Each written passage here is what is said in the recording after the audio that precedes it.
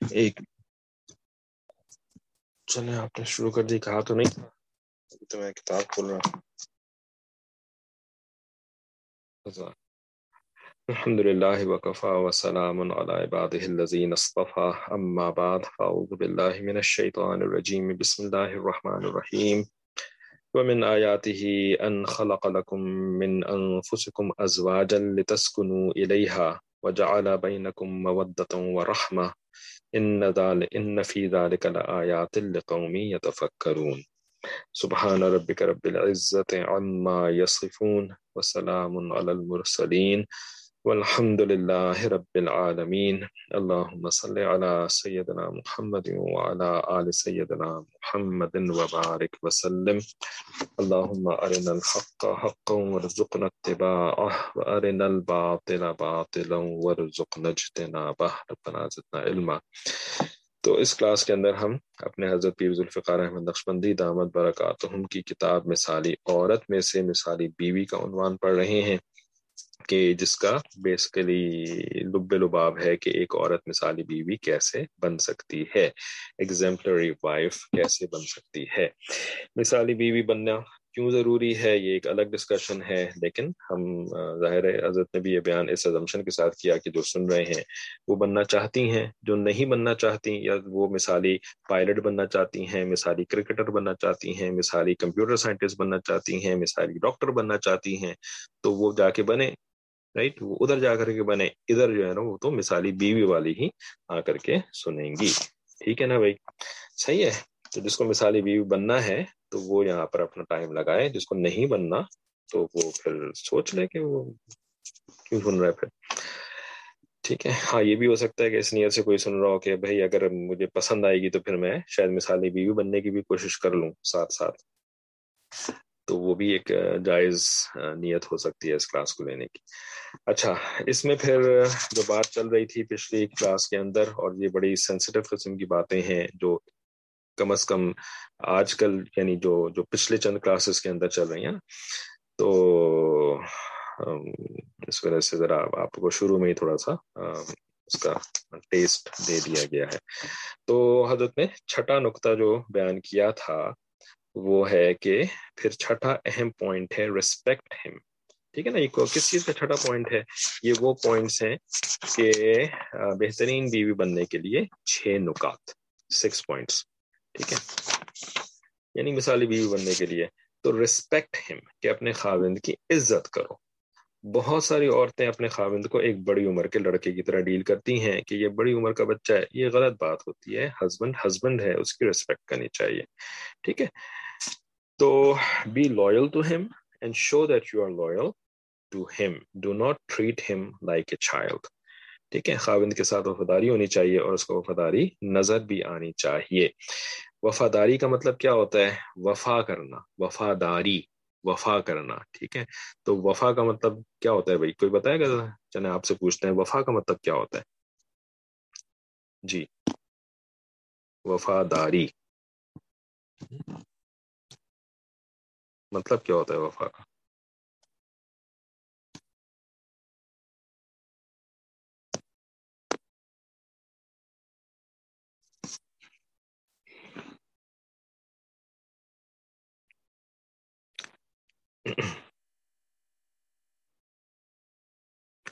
پورا کرنا، اوہ بڑا زبردست آپ نے،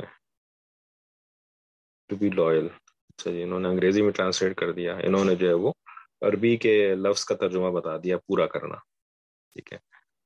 تو ہم تو بھائی اب سادہ زبان میں اس کا معنی پوچھ رہے تھے، نہ تو انگریزی میں اور نہ جو ہے وہ ٹرانسلیشن، عربی کی ٹرانسلیشن، ٹھیک ہے۔ تو سادہ زبان میں اگر کہا جائے تو شاید انہوں نے کیا لکھا ہے؟ دل و جان سے کسی کا ہو جانا، اچھا، اس کی غیر موجودگی میں بھی وہ کام نہیں کرنا جو پسند نہیں ہو ان کو، غیر موجودگی میں بھی ان کا، اچھا کسی نے لکھا دھوکہ نہ دینا، ٹھیک ہے، جیسے خوشیوں میں شامل ویسے غموں میں بھی ان کا پورا ساتھ دینا، ٹھیک ہے۔ ماشاءاللہ اب جو ہے وہ آپ لوگوں نے ذرا اچھے جواب دینے شروع کیے ہیں۔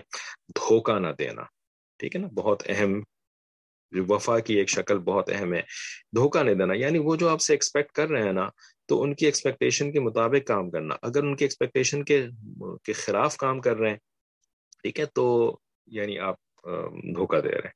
ٹھیک ہے، تو وفا کا مطلب ہوتا ہے کہ دھوکہ نہ دینا. خوشیوں میں شامل رہتے ہیں تو غموں میں بھی شامل رہنا، یعنی جب ان کو آپ کی زیادہ ضرورت ہے، خوشیوں کے اندر بھی ضرورت ہوتی ہے، ٹھیک ہے، لیکن بندہ خوش ہے اور بہت زیادہ آپ کی وہ کانسولیشن کی اور آپ کی جو ہے وہ پیٹنگ کی اس کو ضرورت نہیں ہے.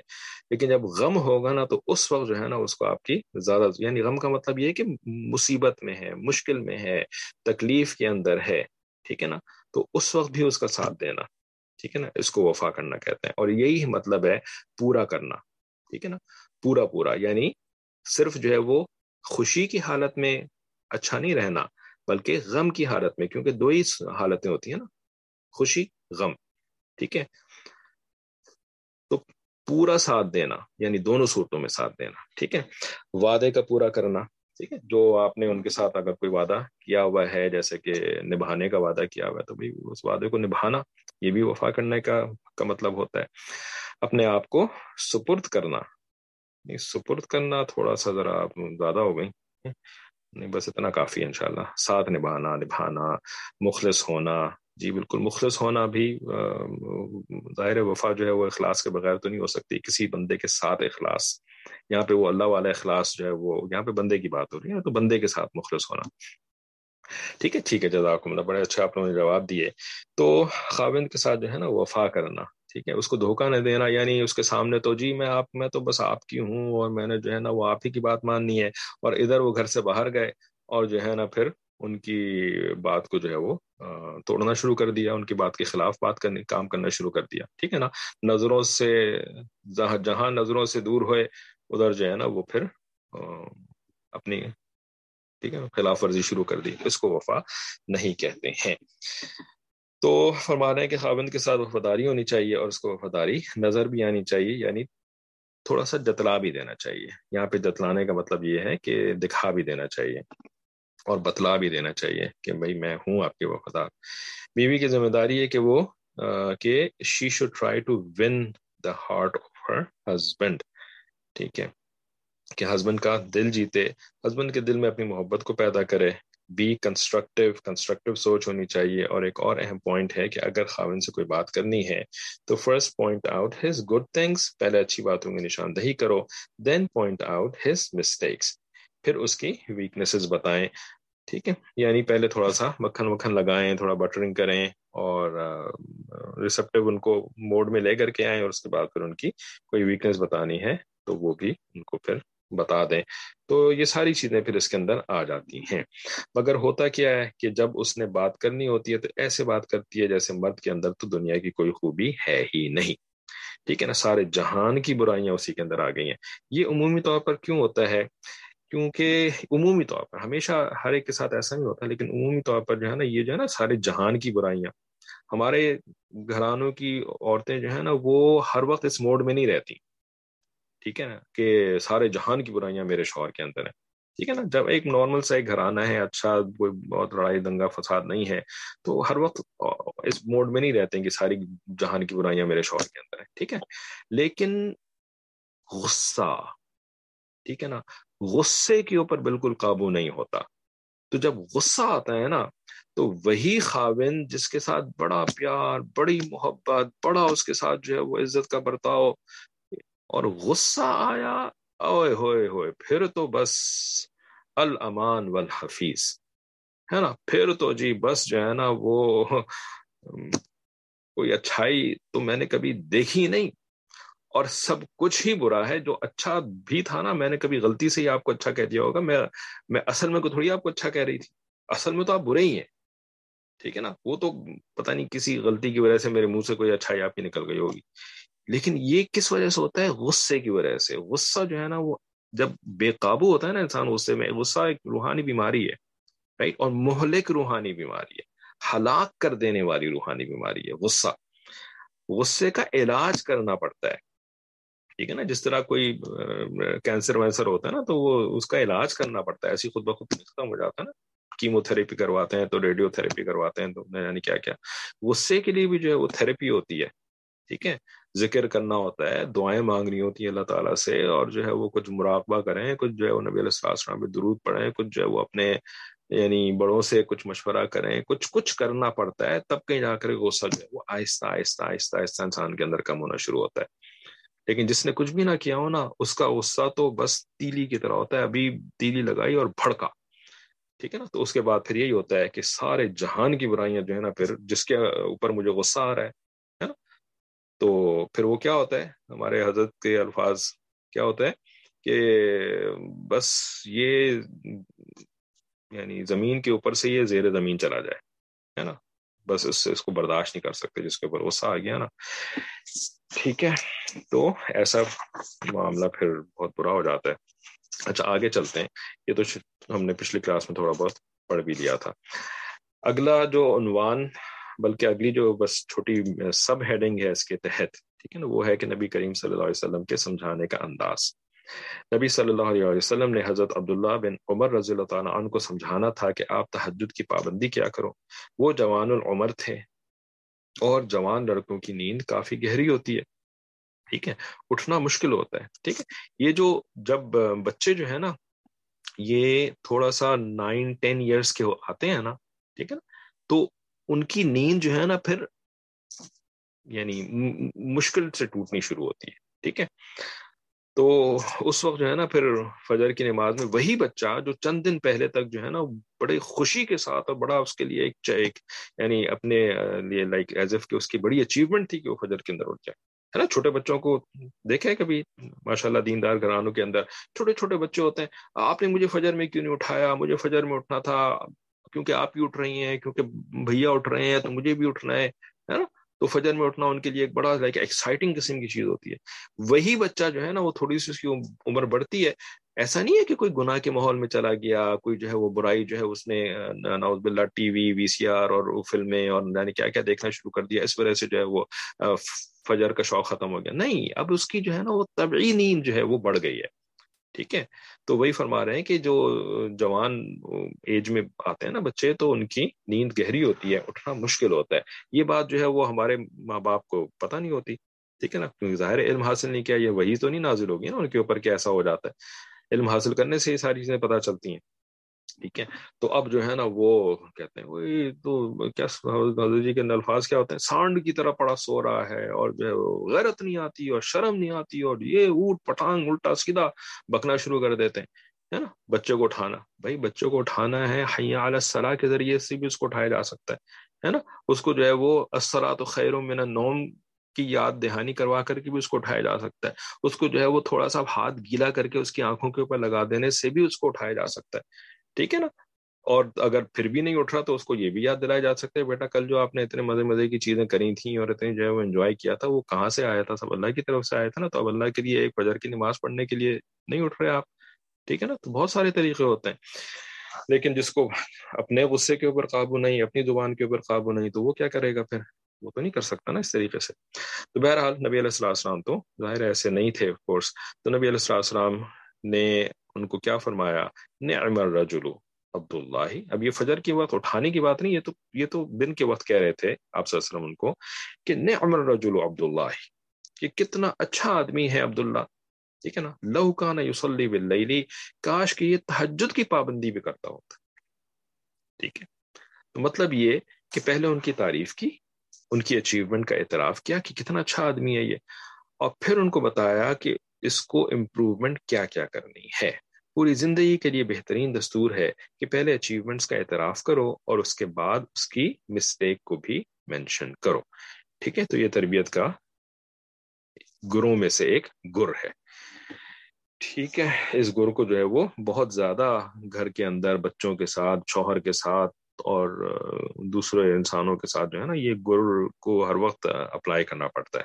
ٹھیک ہے، نبی صلی اللہ علیہ وسلم نے ارشاد فرمایا لو کن تو عام، اچھا اب جو ہے وہ بیوی کے اوپر واپس آ رہے ہیں، ریسپیکٹ دا ہسبینڈ والی بات کے اوپر، ٹھیک ہے، اور یہ جو حدیث ہے نا مطلب اس وقت جو ہے نا وہ ایسا دنیا کا ماحول بن چکا ہے کہ ایسا لگتا ہے کہ نعوذ باللہ یہ حدیث جو ہے نا وہ کوئی لوگوں نے سمجھنا شروع کر دیا کہ کوئی گھڑی ہوئی حدیث ہے، رائٹ، یہ کوئی جو ہے نا موضوع حدیث ہے، گھڑی ہوئی موضوع، ٹھیک ہے، حالانکہ سنن ابو داؤد کی حدیث ہے اور صحیح حدیث ہے یہ، ٹھیک ہے نا.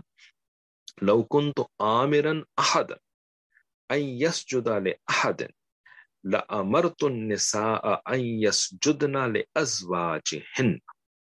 ٹھیک ہے، اگر میں کسی شخص کو حکم دیتا کہ وہ مخلوق میں سے کسی کو سجدہ کرے تو میں بیویوں کو حکم دیتا کہ وہ اپنے خاوند کو سجدہ کرے. ٹھیک ہے، کیا سمجھ میں آئی بات؟ سجدہ کرنے کا مطلب ہوتا ہے کہ بالکل آخری درجہ ہے نا، آخری درجہ اپنے آپ کو کسی کے سامنے جھکا دینے کا. ایک ہوتا ہے جھکانا کہ آپ کھڑے ہوئے ہیں اور آپ نے اپنی تھوڑی سی گردن جھکا دی، ٹھیک ہے. اور ایک جھکانا ہوتا ہے کہ آپ نے جو ہے وہ اپنے آپ کو ذرا سا کمر بھی تھوڑی سی جھکا دی، ٹھیک ہے نا. ایک ہوتا ہے رکوع کر لیا، ٹھیک ہے نا، اور ایک ہوتا ہے سجدہ کر لیا. سجدے سے زیادہ انسان اپنے آپ کو نہیں جھکا سکتا، ٹھیک ہے. زمین کے اوپر جو ہے نا وہ اپنے آپ کو بالکل یعنی سمیٹ کر کے اپنے آپ کو جو ہے وہ زمین کے اوپر سر ٹیک دینا کسی کے سامنے، ٹھیک ہے نا، اس سے زیادہ جو ہے وہ نہیں ہو سکتا. لیٹ جانا جو ہے وہ تو محاورے میں کہا جاتا ہے کہ لیٹ گیا یہ بندہ، ہے نا، ورنہ لیٹ جانا تو بھائی آرام کر رہا ہے، رائٹ. یہ تو اپنی کمر سیدھی کر رہا ہے زمین کے اوپر لیٹ کر کے، کسی کے سامنے جھک کے تھوڑی رہے، یہ تو کمر سیدھی کر رہا ہے اپنی، ہے نا. تو سجدہ جو ہے نا یہ ہے اصل میں جھکنا. تو اگر نبی علیہ الصلوۃ والسلام کی شریعت کے اندر انسان کو سجدہ کرنا جو ہے وہ منع کر دیا گیا، ورنہ تو سورہ یوسف کے اندر ہم کیا پڑھ رہے ہیں کہ انہوں نے، میں دیکھ رہا ہوں کہ انہوں نے سجدہ کیا، اور پھر واقعی سجدہ کیا گیا تھا یوسف علیہ السلام کو، ٹھیک ہے. اس خواب کی باقاعدہ تعبیر ہوئی تھی، یوسف علیہ السلام کو سجدہ کیا تھا سب نے. نبی علیہ الصلوۃ والسلام کی شریعت کے اندر منع کر دیا گیا. یہ نہیں کہ سجدہ ان آف اٹ سیلف جو ہے وہ کوئی حرام چیز تھی. اگر حرام ہوتی ان آف اٹ سیلف تو یوسف علیہ السلام کو بھی کرنا حرام ہوتا، آدم علیہ السلام کو بھی کرنا حرام ہوتا، ٹھیک ہے نا. اللہ کا حکم اصل چیز ہوتی ہے. اللہ کا حکم تھا کہ کرو تو کرا. اب نبی علیہ الصلوۃ والسلام کے زمانے میں اللہ کا حکم ہے کہ نہیں کرو تو نہیں کرا، ٹھیک ہے. آواز صحیح سے نہیں آ رہا، کیا کہہ رہے ہیں یہ لوگ؟ باقی سب تو ٹھیک تھی. کسی اور کو بھی آواز کا پرابلم ہے؟ یس، صحیح چل رہا ہے، سب کا کلیئر ہے، نہیں ہے کسی اور کو پرابلم. تو اس کا مطلب یہ ہے کہ آپ کے ریسیپشن میں، آپ کے انٹرنیٹ وائی فائی وغیرہ کے اندر کچھ ایشو ہے، ٹھیک ہے. تو آپ ذرا قریب ہو جائیں سگنلز کے، راؤٹر کے قریب ہو جائیں، یا کوئی اور طریقہ استعمال کر لیں انٹرنیٹ سے کنیکٹ ہونے کا. کبھی ہوتا ہے کہ وائی فائی خراب ہو جاتا ہے تو آپ ڈائریکٹ جو ڈیٹا سے کنیکٹ کرنا کہتے ہیں تو ڈیٹا سے بھی کنیکٹ کر سکتی ہیں وائی فائی کو آف کر کے، ٹھیک ہے. تو اب اس کے تحت فرماتے ہیں کہ اس سے اندازہ لگانا چاہیے کہ شریعت کی نظر میں خاوند کی رسپیکٹ کتنی زیادہ ہے.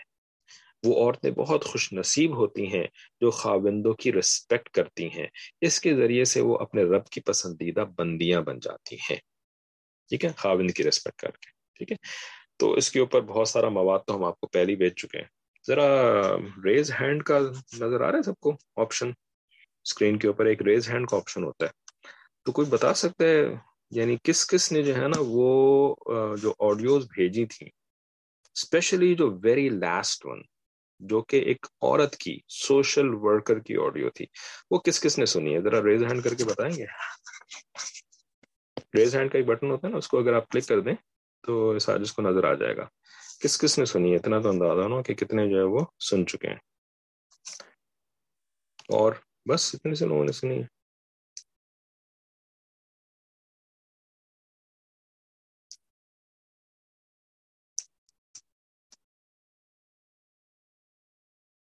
ٹھیک ہے، ماشاء اللہ کافی سارے لوگوں نے سنی ہے، اور بھی جو ہے وہ لوگ کلک کر رہے ہیں، ٹھیک ہے. تو سنی بھی ہے تو اردو میں ہی تھی، انگریزی میں بھی نہیں تھی، تو انشاءاللہ سمجھ میں تو آ گئی ہوگی نا سب کو، ٹھیک ہے. سرنڈرڈ وائف وہ تو شاید ایک آدھ نے پڑھی ہو، ٹھیک ہے. تو اب یہ لوگ کون ہیں؟ یہ کوئی مولوی طبقہ ہے؟ یہ جو خاتون ہیں، یہ ان کی اگر آپ ویڈیو دیکھیں نا تو آپ کو پتہ لگ جائے گا کہ ان کا دور دور مدرسے سے کوئی تعلق نہیں ہے. اس آرٹسٹ کو تو کسی نے ویڈیو بھیجی تھی، ٹھیک ہے. تو ہم نے تو اس ویڈیو کو، ویسے بھی ہم کسی کی ایسے ویڈیو فارورڈ نہیں کرتے ہیں، ٹھیک ہے، لیکن خاتون کی ویڈیو تو ویسے بھی اس کی اورا ہوتی ہے. تو ہم نے پہلے اس کی آڈیو بنوائی، پھر آڈیو بنا کر کے ہم نے لوگوں کو فارورڈ کری ہے، ٹھیک ہے نا. یہی بات بتانے کے لیے کہ بھائی یہ this is how Allah has made, انسانوں کو اس طرح سے بنایا ہے. مرد کی کچھ اور ضروریات ہوتی ہیں، عورت کی کچھ اور ضروریات ہوتی ہیں، اور یہ کوئی مولوی صاحب نہیں بتا رہے، ٹھیک ہے نا. یہ عورت جو ہے یہ تو بلکہ یعنی ویسے تو ماشاءاللہ الحمدللہ تو ہر پاکستانی بول ہی رہا ہوتا ہے، لیکن ادر دین دیٹ اس کا دور دور تک جو ہے وہ علماء کرام سے کوئی تعلق نہیں ہے، بلکہ جو بھی یہ باتیں کرتی ہیں نا یہ غیر مسلموں کے انٹلیکچوئلس کو کوٹ کر کر کے جو ہے وہ باتیں کر رہی ہوتی ہے، ٹھیک ہے. تو کیا ہماری بات سمجھ میں نہیں آتی ہے ابھی بھی؟ رائٹ؟ یا آتی ہے سمجھ میں تو پھر جو غصہ آتا ہے تو پھر سب جو ہے وہ یعنی آسمان زمین برابر کر دیتے ہیں بے عزتی کرنے کے اندر، ٹھیک ہے نا. تو یہ جو بے عزتی کرتے ہیں نا خواتین، جو بے عزتی کرتی ہیں نا اپنے شوہروں کی، یہ ان کو اندازہ نہیں ہے کہ وہ کتنا برا کام کر رہی ہوتی ہیں، اور کتنا زیادہ جو ہے نا وہ اپنے لیے یعنی کتنا اپنے آپ کو نقصان پہنچا رہی ہوتی ہیں، دنیا کے اندر بھی اور آخرت کے اندر بھی، ٹھیک ہے. اچھا یہ تو وہ مینشن ہو گیا خالی کہ بھئی یہ آپ نے سنی ہے کہ نہیں سنی ہے. اب جو ہے نا وہ ہم آتے ہیں اصل پوائنٹ کے اوپر کہ یہ جو ریسپیکٹ، اس کو اردو میں کیسے ٹرانسلیٹ کرتے ہیں؟ عزت سے، ٹھیک ہے نا. تو یہ جو عزت ہے نا یہ اس کا مطلب کیا ہوتا ہے؟ کسی کی عزت کرنا، ٹھیک ہے نا. سجدہ کرنے سے تو منع کر دیا گیا، ورنہ تو آپ جواب دیتے ہیں کہ سجدہ کرنے کا مطلب ہوتا ہے عزت کرنا، کیونکہ نبی علیہ الصلوۃ والسلام نے فرمایا کہ کوئی اگر سجدہ کرنے کا حکم دیتا، ٹھیک ہے، تو سجدہ تو آؤٹ آف دا کویشچن ہو گیا، ٹھیک ہے نا. تو اب جب سجدہ آؤٹ آف دا کویشچن ہو گیا تو اب ریسپیکٹ کے لیے کیا رہ گیا؟ رکوع، رائٹ. سجدہ کے ریسپیکٹ کرنے کا مطلب ہوتا ہے رکوع کرنا، نہیں رکوع بھی اجازت نہیں ہے، رائٹ. ہمارے شریعت کے اندر جو ہے نا نبی علیہ الصلوۃ والسلام کی شریعت میں رکوع بھی اجازت نہیں ہے. یہ جو مارشل آرٹس ہے نا اس کے اندر رکوع کرتے ہیں، ٹھیک ہے نا. تو اس کے اوپر باقاعدہ فتویٰ لیتے ہیں لوگ جا کر کے، جن کو فکر ہوتی ہے نا اپنے بچوں کے کہ بھئی مارشل آرٹس کے اندر وہ جو ہے وہ رکوع کر رہے ہیں تو اگر حرام ہے تو پھر وہ تو ہمیں ایکسیپشن لینی پڑے گی. تو فتویٰ یہی آتا ہے کہ جی نہیں رکوع جائز نہیں ہے. تو اس وجہ سے جو دیندار لوگ ہوتے ہیں پھر وہ یہ رکوع نہیں کرتے کراٹے کے اندر، ٹھیک ہے نا. اور جو انسٹرکٹرز ہوتے ہیں وہ اپنے اسٹوڈنٹس کو کہتے بھی نہیں ہے رکوع کرنے کے لیے، یعنی جھکنا اس طریقے سے، ٹھیک ہے، جس طرح جاپانی لوگ جو جھکتے ہیں.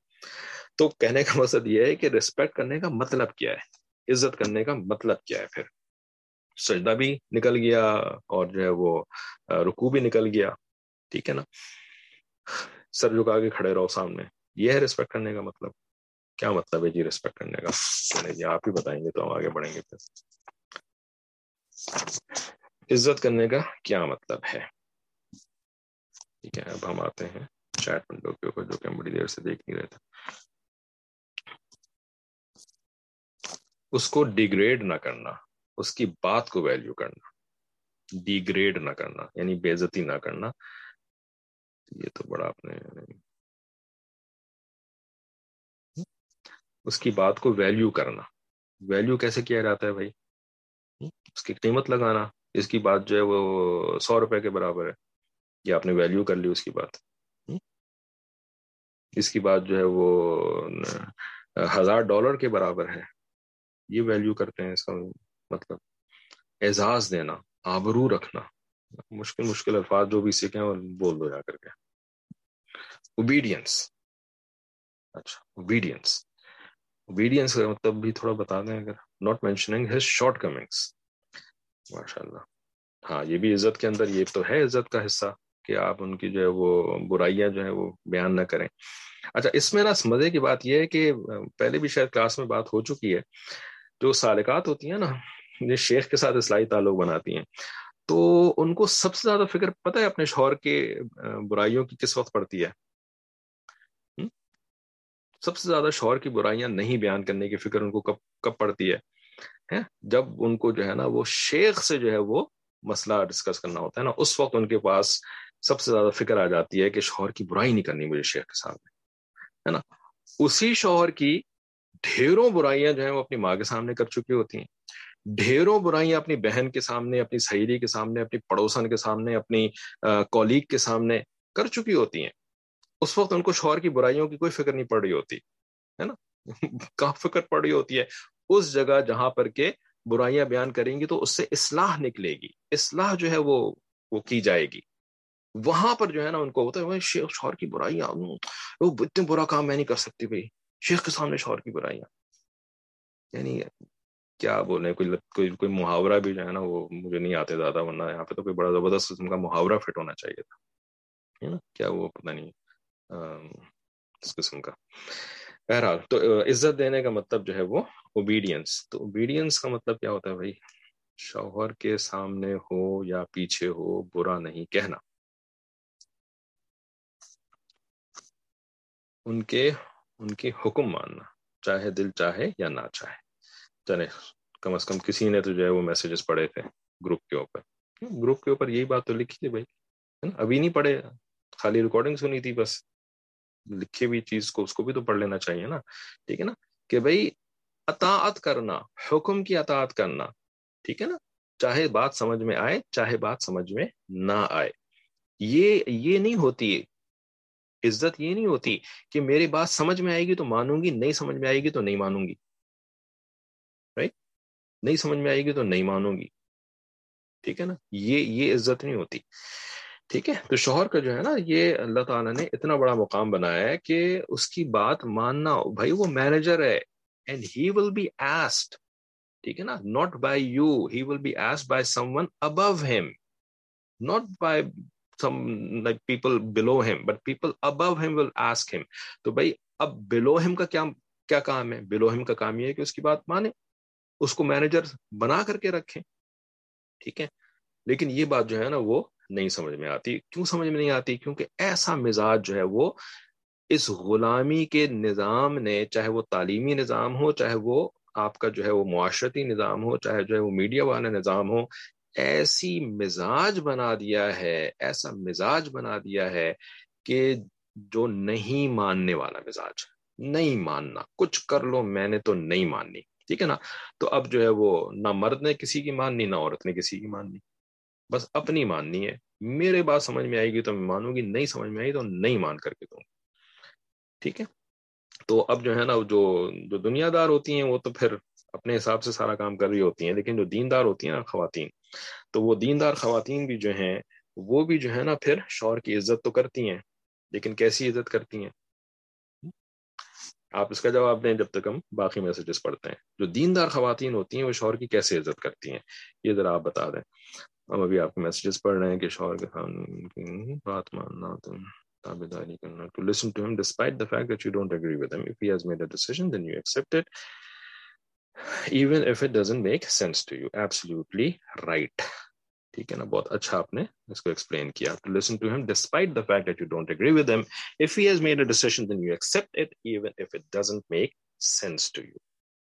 ٹھیک ہے نا، this is what is called obedience, this is what is called اطاعت. ٹھیک ہے، اب جس کو اس کو ہولناک بنا کے پیش کرنا ہوگا وہ اس کو کہے گا this is called dictatorship, this is called aristocracy. ٹھیک ہے نا، اس کو مینیجر کا لفظ نہیں استعمال کریں گے اس کے لیے. ڈکٹیٹرشپ اور ایرسٹوکریٹ اور ہولناک بنانا ہوتا ہے نا کسی، اس کے لیے آپ یو چوز یور ورڈس. ٹھیک ہے نا، تو لیکن ماشاءاللہ جواب آپ نے بالکل صحیح دیا ہے. ہر بات ماننا جو شریعت کے خلاف نہ ہو.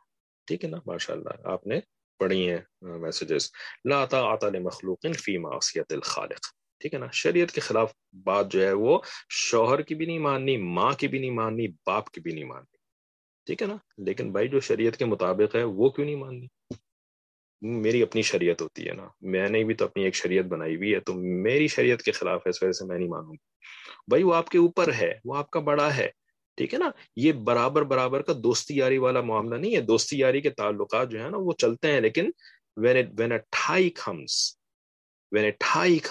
ٹھائی کا مطلب کیا ہوتا ہے کہ جہاں پہ ایک اختلافی معاملہ آ جائے. ٹھیک ہے نا، تو وہاں پر ویٹو پاور شوہر کے پاس ہے، بیوی کے پاس نہیں ہے. یہ اللہ تعالیٰ کا نظام ہے. You like it or not, this is your problem, but یہ اللہ کا نظام ہے.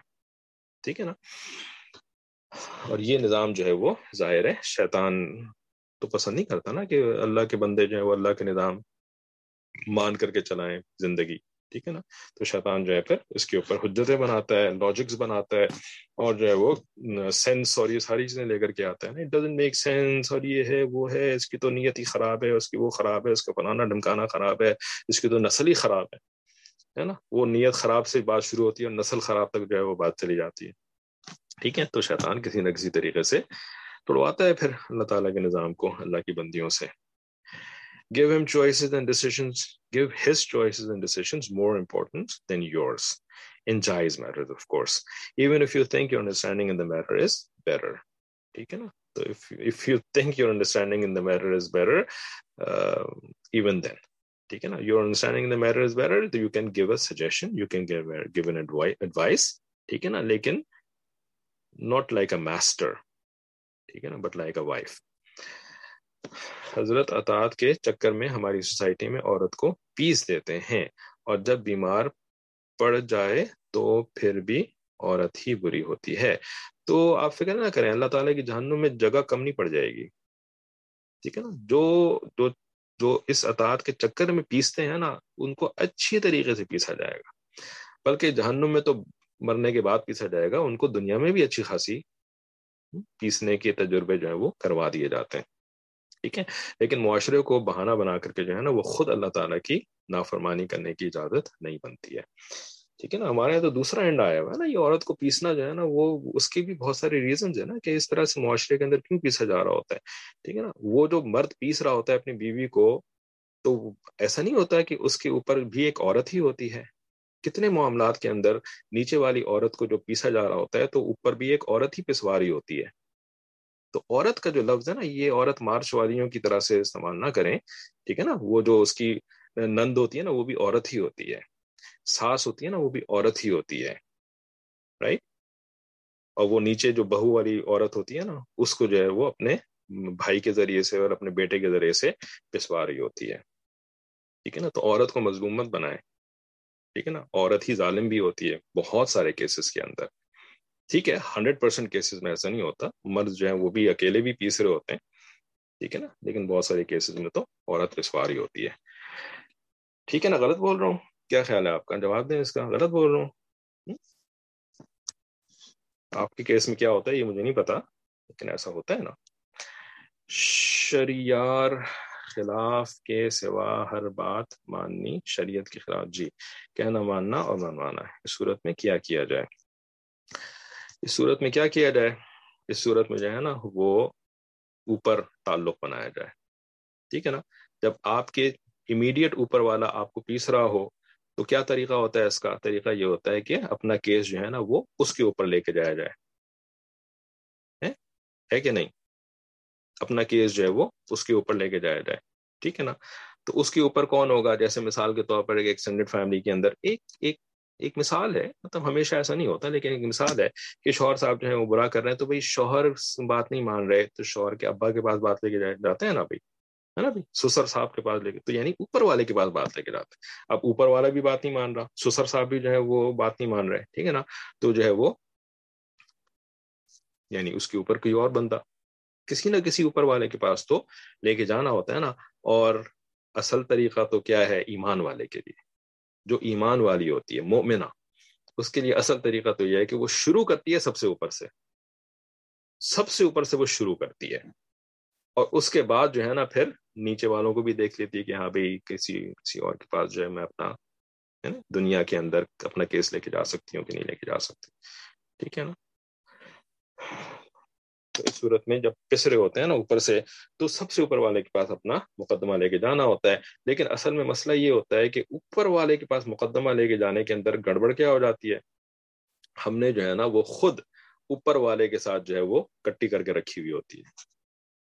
جو سب سے اوپر والا ہوتا ہے نا, ہم نے خود اس کے ساتھ جو ہے نا وہ اس کی نافرمانیاں کر کر کے اور گناہ کر کر کے اور جھوٹ بول بول کر کے, اور جن کے اوپر ہمارا بس چل رہا ہوتا ہے ان کو پیس پیس کر کے, ہے نا. ہمارا بھی تو بس چلتا ہے نا کچھ لوگوں کے اوپر, تو ہم ان کو پیس رہے ہوتے ہیں. وہ بھی تو اللہ کے بندے ہوتے ہیں نا. ٹھیک ہے نا.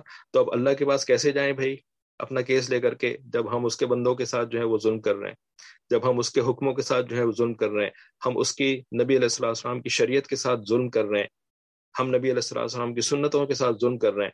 اس وجہ سے نا اوپر جاتے ہی نہیں ہیں. اس وجہ سے اوپر جاتے ہی نہیں ہے، کیونکہ ایک چور بھی تو ہے نا اپنے اندر، وہ چور جانے نہیں دیتا، کیونکہ پھر وہ آتا ہے کہ یار تم خود اتنے گناہ گار ہو، تم اللہ کے پاس کیوں جا رہے ہو؟ ٹھیک ہے نا، تو اس وجہ سے نا یہ وشیس سائیکل جو ہے یہ ختم نہیں ہو کر کے دیتا، کسی گھر کے اندر کسی معاشرے کے اندر ختم نہیں ہو کر کے دیتا، اس لیے کہ ہر بندہ ہی ظالم ہے، ہر بندہ ہی ظالم ہے، اوپر والا بھی ظالم، نیچے والا بھی ظالم، مرد بھی ظالم، عورت بھی ظالم، بھائی بھی ظالم، بہن بھی ظالم، بیوی بھی ظالم، شوہر بھی ظالم، جس کا جدھر بس چل رہا ہوتا ہے وہ ادھر ظلم کر رہا ہوتا ہے۔ بات سمجھ آ رہی ہے؟ تب آپ کے میسج بھی پڑھ لیتے ہیں۔ دیندار عورت ہسبینڈ کی کس طرح ریسپیکٹ کرتی ہے؟ اس کا جواب یہ ہو سکتا ہے کہ دیندار عورت بات سن لیتی ہے، پر شاید دوسروں سے ہسبینڈ کی برائی سٹارٹ کر دیتی ہے۔ نہیں، کوئی اور جواب دے اس کا۔ جی لیکن یہ سب مرد جان بوجھ کر تو نہیں کرتے، یہ عمومی معاشرے کے مطابق ہی لگتا ہے ان کو۔ یہ سب مرد جان بوجھ کر تو نہیں کرتے، یہ عمومی معاشرے کے مطابق ہی لگتا ہے ان کو۔ نہیں، کہ مطلب ایک تو آپ کا سوال جو ہے وہ کلیئر نہیں ہے مجھے، آپ کیا کہنا چاہ رہی ہیں، لیکن عمومی تو آپ کا کتنا ویژن ہے، کتنا آپ نے دیکھا ہے اس طرح کے کیسز کو؟ آپ تو ایسے پوزیشن پہ موسٹ پرابلی نہیں بیٹھی ہوئی ہیں کہ آپ کے سامنے بہت سارے کیسز آتے ہوں، ٹھیک ہے نا؟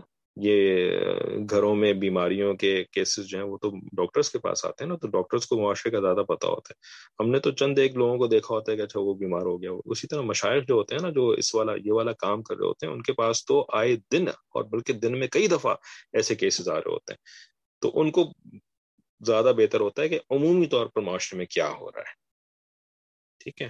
تو عمومی طور پر معاشرے کے اندر جو ہے نا وہ ظلم ہو رہا ہے، جو کہ ہر بندہ ظلم کر رہا ہے، جو جس کے بس میں آ رہا ہوتا ہے وہ اس طریقے سے ظلم کر رہا ہوتا ہے۔ یہ اتنا پراپر آنسر نہیں لگ رہا جی، کوئی اور آنسر دیں۔ دیندار عورت جو ہے وہ اپنے شوہر کی عزت کر رہی ہوتی ہے تو کیسے کر رہی ہوتی ہے، یہ ذرا بتائیں نا۔ تو پھر ہم بھی نہیں چاہتے کہ اللہ کی پکڑ ہو، شوہر بھی تو اپنے ہی ہیں۔ ماشاء اللہ، اچھی بات ہے نا۔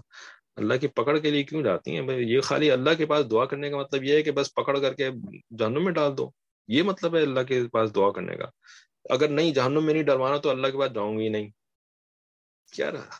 کچھ عقل کی بات کریں، کچھ سمجھ کی بات کریں، ٹھیک ہے نا؟ اللہ کے پاس خالی جہنم میں ڈلوانے کے لیے لوگوں کو جاتے ہیں، ٹھیک ہے نا؟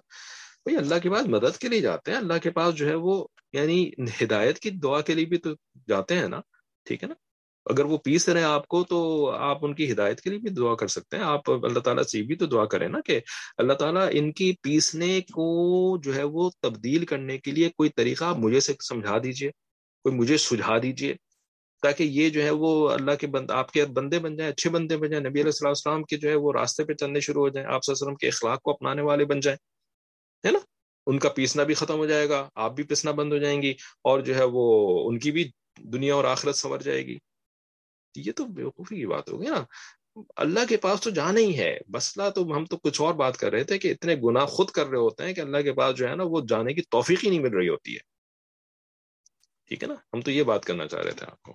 اچھا، اور کیا لکھا جی؟ تو پھر ہم بھی نہیں چاہتے۔ اچھا، حضرت ہمارا ماحول ماحول کے لوگ ایسا کرتے ہیں، اس لیے وائف اور ہسبینڈ اپنا اپنا رول سمجھ نہیں پاتے۔ تو سیکھنا ہے نا، یہ طلب العلم فریضۃ علی کل مسلم و مسلمۃ، ہے نا؟ وہ طلب العلم جو ہے نا وہ سارا کا سارا جو ہے وہ لڑکیوں کو کمپیوٹر سائنٹسٹ بنانا اور ڈاکٹر بنانا اور انجینئر بنانا اور لائر بنانا، وہ طلب العلم ہے۔ اللہ کے بندے، انسان بنانا جو فرض علم تھا، انسانیت سیکھنا، جب آپ کسی کے ساتھ زندگی گزارنے کے لیے اسے عقد کر رہے ہیں تو کیسے زندگی گزارنی ہے یہ کون سیکھے گا؟ یہ کون سکھائے گا؟ رائٹ؟ بغیر سیکھے سکھائے جو ہے وہ دوسرے کی زندگی برباد کرنے کے لیے اس نکاح کر کے بیٹھ جاتے ہیں، یا نکاح کروا کر کے اس کو بٹھا دیتے ہیں، ٹھیک ہے نا؟ یہ ہے فرض علم، ٹھیک ہے نا؟ تو ہمارے ماحول کے اندر جو ہے وہ کسی کو پتہ نہیں ہے، تو کیوں پتہ نہیں ہے؟ سیکھتا کیوں نہیں ہے؟ ٹھیک ہے نا؟ اگر بڑوں نے نہیں سکھایا تو بھائی خود تو سیکھ سکتے ہو نا، ہے نا؟ خود تو سیکھ سکتے ہو، اتنے بے شمار جو ہے وہ اللہ تعالیٰ نے مواقع دیے ہیں سیکھنے کے لیے، ہے نا. انٹرنیٹ کو جو ہے وہ آپ صرف حرام کام کے لیے استعمال کر سکتے ہیں، دین سیکھنے کے لیے استعمال نہیں کر سکتے. ٹھیک ہے نا، تو کریں نا بھائی، سیکھنا ان باتوں کو. شوہر کی درست بات پر عمل کرتی ہے، غلط بات کو حکمت سے رد کر کے اللہ سے دعا مانگتی ہے. اچھا ماشاء اللہ، اچھی بیویاں کرتی ہوں گی. ہم تو دیندار بیویوں کی بات کرتے ہیں. اچھی بیویاں اور دیندار بیویوں میں بدقسمتی سے آج کل بڑا فرق ہو گیا ہے. ٹھیک ہے، ہم اچھی بیوی کی بات نہیں پوچھ رہے آپ سے دیندار بیوی کی بات پوچھ رہے ہیں. اللہ ہمیں صحیح معنوں میں دیندار بنا دے تو پھر ہم اچھے دیندار بن جائیں. تعلیم نہیں لیتے کہ کس طرح ہر رشتے کو نبھانا ہے. جی بے شک. I think patience is the best solution. Patience is the best solution. ہاں مطلب اللہ کے پاس جائیں گے تو اللہ تعالیٰ سے سب سے پہلے تو صبر کی دعا کرنی ہوتی ہے نا. ٹھیک ہے، تو وہ پیشنس جو ہے نا وہ سولوشن تو ہے، لیکن پیشنس جو ہے نا it's not sold on the shelf, it's not sold on the counter کہ آپ جا کر کے 2 روپے دے کر کے پیشنس خرید کر کے لے آئیں. ٹھیک ہے نا، تو پیشنس تو بھائی اللہ تعالیٰ کی توفیق سے انسان کرتا ہے نا. تو اللہ کے پاس جائیں گے، توفیق مانگیں گے، پیشنس مانگیں گے، اور پھر اس کو سیکھیں گے تو پیشنس کر سکیں گے. دیندار عورت صبر کرتی ہے لیکن اپنی غلطی کو تسلیم نہیں کرتی. صبر کرتی ہے لیکن غلطی کو تسلیم نہیں کرتی. چلیں کم از کم آپ نے کچھ تو جواب دیا. اچھا، دیندار عورت جو ہے نا وہ شوہر کی عزت جو ہے نا وہ بالکل ایسے ہی کرتی ہے جیسے کہ وہ باقی دین کرتی ہے، جیسے کہ وہ باقی دین پہ عمل کرتی ہے آج کل. ٹھیک ہے، اب تو چلیں آپ کو سمجھ میں آ گیا ہوگا، بہت ساری ماشاءاللہ سینئرز بھی ہیں اور پرانی عالمات صالحات سب کچھ ہیں. اب تو جواب، دیندار عورت شوہر کی عزت ویسے ہی کرتی ہے جیسے اللہ کی عزت کرتی ہے. دیندار عورت شوہر کی عزت ویسے ہی کرتی ہے جیسے نبی علیہ الصلوۃ والسلام کی عزت کرتی ہے. بھلا کیسے؟ 2 منٹ رہ گئے ہیں، جلدی سے جواب دیں تو آپ پیچھے چھوڑیں ہم. جی کیسے کرتی ہے بھائی؟ اطاعت کرتی ہے، ماشاء اللہ، من مرضی کی اطاعت کرتی ہے. چلیں آپ کا پرانا تجربہ کام آ گیا، کلاسوں کا تجربہ. من مرضی کی اطاعت کرتی ہے. من مرضی کی اطاعت کیا چیز ہوتی ہے؟ یہ اصل میں جملہ ذرا صحیح نہیں ہے. من مرضی کی اطاعت نہیں کرتی. اس لیے کہ اطاعت جو ہے نا اس کے اندر من مرضی ہوتی ہی نہیں ہے. اطاعت ایک ایسا کام ہے جو کہ ہمیں پتہ ہی نہیں کہ ہے کیا. مزے کی بات، اللہ تعالیٰ نے ہمیں دنیا میں کیوں بھیجا ہے نا، کہ بندگی کے لیے. ہمیں ساری زندگی یہ نہیں سمجھ میں آتا کہ بندگی ہے کیا. ٹھیک ہے نا، تو ہم کیسی بندگی کر کے دنیا سے پھر جا رہے ہوتے ہیں. یہی تو سب سے فنی بات ہے نا. وما خلقت الجن والانس الا ليعبدون، ہے نا. بندگی کے لیے پیدا کیا اور کسی کام کے لیے پیدا نہیں کیا. اب یہ اللہ کے بندے ایسے ہیں کہ ان کو ساری زندگی بندگی کے لفظ کا مطلب سمجھ میں نہیں آتا کہ اس کا مطلب کیا ہے. لے دے کر کے نماز پڑھنا اس کو ساری کی ساری بندگی سمجھ رہے ہوتے. ٹھیک ہے نا. اسی طریقے سے اطاعت کا آپ نے اطاعت کے لفظ کے ساتھ بھی یہی کر دیا، من مرضی کی اطاعت. اس کا مطلب تو یہ ہے کہ اطاعت ہی کا مطلب نہیں پتا. ٹھیک ہے، تو پھر اطاعت کیسے کریں گے؟ ٹھیک ہے، لیکن بات آپ کی جو کہنا چاہ رہی ہیں نا وہ یاد سمجھ گیا ہے کہ آپ کیا کہنا چاہ رہی ہیں، اور آپ صحیح کہنا چاہ رہی ہیں. تو we listen to him in smaller things but not the actual important matters. In smaller things اپنی مرضی سے جیسے کرنے کا اس کا حق ہے. اس میں آپ نے لپیٹ دیا پورا کا پورا مسئلہ. جہاں خود کو سمجھ میں آئے اور خود کو صحیح لگے وہاں مانتی ہے، اور جہاں اپنے عقل میں کوئی بات نہ آئے وہاں نہیں مانتی. ٹھیک ہے نا. اس کو کہتے ہیں نفلی عبادت کہہ لیں، نفلی اطاعت کہہ لیں، نفلی جو ہے وہ دین کہہ لیں. ٹھیک ہے نا. نفلی دین کیا ہوتا ہے؟ جو مجھے خوش کرتا ہے، جو مجھے اچھا لگتا ہے، جو میرے لیے کنوینئنٹ ہوتا ہے وہ میں کرتی ہوں، اپنے وقت میں کرتی ہوں، اپنی مرضی سے کرتی ہوں. اس کو نفل کہتے ہیں، اس کو نفل کہتے ہیں. اور فرض کس کو کہتے ہیں؟ فرض اس کو کہتے ہیں جو کہ اوپر سے حکم آئے، ہے نا.